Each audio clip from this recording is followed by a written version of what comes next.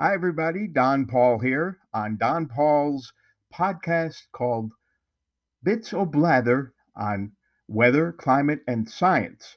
And as I always preface each episode, this will be, I think, episode 10.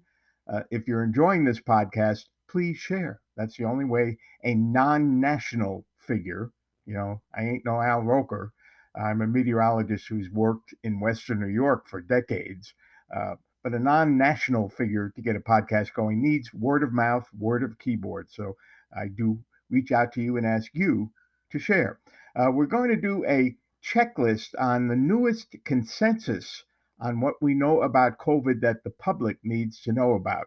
And this checklist was put together just 2 days ago by Associated Press, but the points and opinions I'm going to speak about are not those of the journalists. These are the journalists reaching out to top experts in the field for what is known about particular facets of COVID and what's been changing more recently.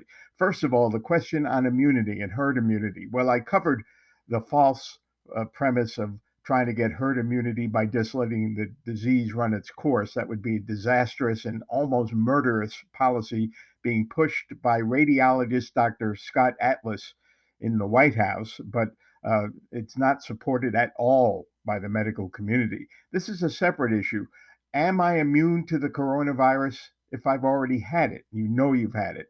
Well, you should have some immunity, but there's a lot of uncertainty about how much. There appears to be less immunity for people who had very slight cases and a little more for people who had moderate and even more severe cases.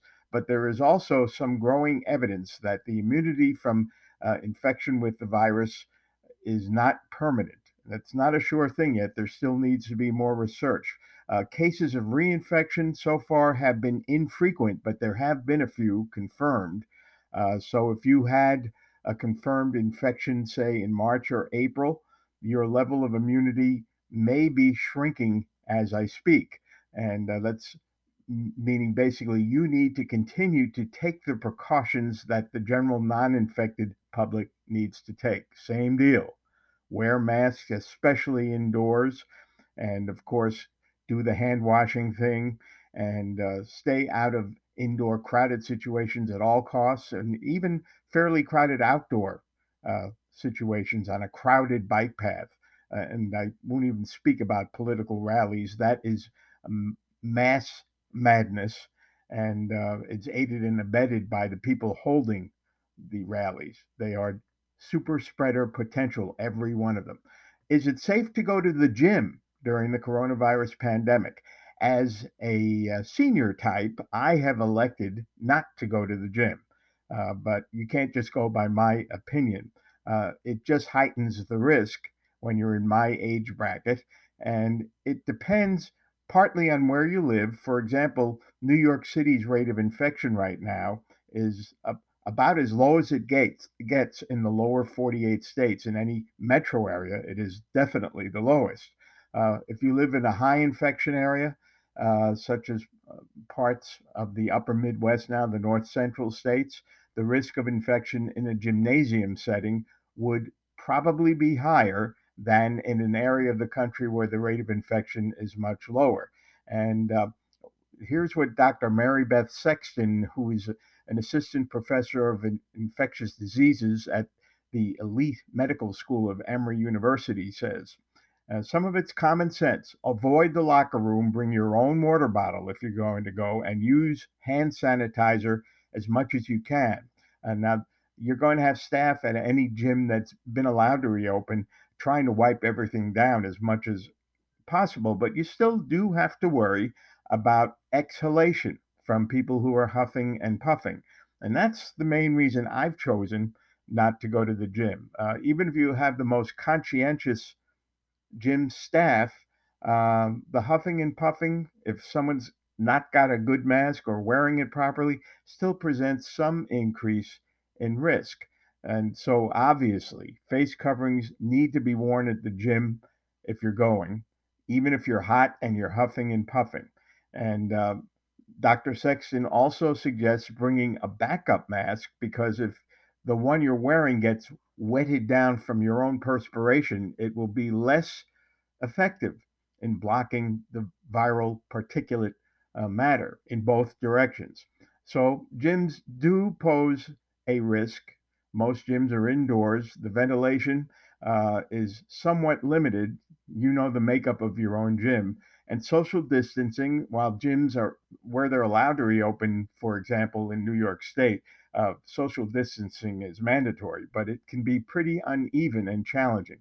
So, what the doctor said is also common sense. If you can exercise by yourself outside, that's safer than being at the gym. In my own case, I still do lots of bike riding when the weather's adequate and lots of power walks with my powerful dog Molly.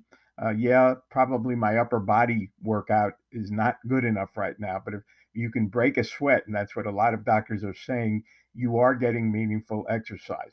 Okay, next question. Has the coronavirus mutated in any significant way? So far, the virologists are saying it doesn't seem that there's been a major mutation that would change in a way that makes people less or more sick. There's some evidence that one particular mutation has made it easier for the virus to be transmitted between people, but that is not yet confirmed. There's ongoing uh, research. One study, one paper doesn't lay down the law in science. You have to be able to repeat the results. So it's possible that it's becoming more infectious, but it is not conclusive. Still, there's no signs in any of the data that it's becoming less infectious, and that should be obvious from in many states the skyrocketing rates of infection in this third surge, where more than 30 of the 50 states now are seeing a rapid increase in infection rate, which a few weeks later results in an increased rate of hospitalizations. The mortality rate is not necessarily going up, but the more infections you get, the more deaths are going to occur. What does a face mask really protect, me or others? Well, originally, a lot of the stories I was seeing in the press was it was one way protection. You were wearing it to be a good citizen and keep from spreading the virus to others, since so many of the people with the infection are still asymptomatic. Now, the data continues to come in that the mask also affords some protection to the wearer. It is a two-way street. It's a bigger factor in protecting against spread from you to others, but it is also a factor in preventing some spread from others to you. So that's even more of a reason to wear a mask. And it's obviously a good thing that so many businesses now are knuckling down and supermarket chains are making them required. And the number of people trying to make this into a political issue, well, that number is still significant, even though it's totally and absolutely illogical and dangerous. That number appears to be shrinking in social focus groups. It seems that slowly, maybe not the people going to the political rallies, but slowly the number of people resisting the wearing of masks is shrinking and will shrink even more as the numbers are very definitely headed in the wrong direction at the worst time of the year as we're in mid autumn and the flu season hasn't kicked into high gear. And we'll get to the flu in a second. Does my employer have to say if a coworker has the virus? They're generally, in most states, not legally required to tell workers. I think the CDC recommends that companies monitor employees and alert those who may have been in contact with an infected person. And some states may order businesses to follow such guidance, but it's not universal in all 50 states. In my business that I had been in, most broadcast stations are letting staff know when someone on staff has become infected. But again, you got to keep your ears open because that policy is not being universally followed by business owners or management. What should I look like in a hand sanitizer? That hasn't changed too much. Um, you should avoid anything with methanol or propanol because they're highly toxic. Yeah, they'll kill germs, but they could kill you too. You need to use uh, hand sanitizers that contain either 60% ethyl alcohol or 70% isopropyl alcohol. Other approved ingredients may include, in addition to the alcohol, sterile distilled water, hydrogen peroxide, and glycerin as a moisturizer, because that alcohol can be mighty, mighty drying. And of course, good soap and water for at least 20 seconds with thorough scrubbing of the hands works about as well, in some cases, better. Can I use a face shield instead of a mask? That sounds like an insult your intelligence question, but no, there is no evidence whatsoever that a face shield without a mask does the trick. Far too open to breathing the viral uh, particles. What are the three types of coronavirus tests now being most widely used? Genetic tests, these include the nasal swabs. They're generally considered the most accurate way to diagnose an infection. Still not perfect, but the false negative numbers on genetic tests have gone down since the earlier stage during the early spring. These tests do take hours to process at the lab, so you're not going to get your results from a genetic test back for at least a day. There are rapid uh, tests, a handful of them, that take about 15 minutes on site. The efficacy of those tests still somewhat uncertain. Other genetic tests, the first one being developed at my alma mater, Rutgers, the saliva test instead of a swab. It's certainly less invasive. It's less of a risk to healthcare workers, and they do work well, but you don't get those back the same day either. And some healthcare plans cover them, some don't. Uh, but it seems to be a very good type of test. Antigen tests are a newer type of test that look for proteins found on the surface of a coronavirus rather than the virus itself. They're just hitting the market. Experts hope they'll expand testing, speed up the results, but they are not as accurate at this stage as genetic tests. They are cheaper, faster, and require less lab equipment. But they still do require a nasal swab. But there are hopes these will be a near match for genetic tests. They're not quite there yet. And antibody tests are different. They look for proteins that the body makes to fight off infections in a patient's blood sample. Antibodies are a sign that a person previously had COVID, not whether you have it right now. And scientists don't know if antibodies uh, protect people from another infection or how long that protection might last. The rules on masks in schools of course, vary all across the country. How can you tell the difference between the flu and COVID 19? Well, here's a big problem. The two viruses have nothing in common in one sense. COVID is a coronavirus. A coronavirus is a whole class of viruses, some of which are very common and not a major threat, common colds or coronaviruses. The flu is not a coronavirus. However, the symptoms in many cases are hard, even for an MD, to tell the difference when the respiratory system is involved.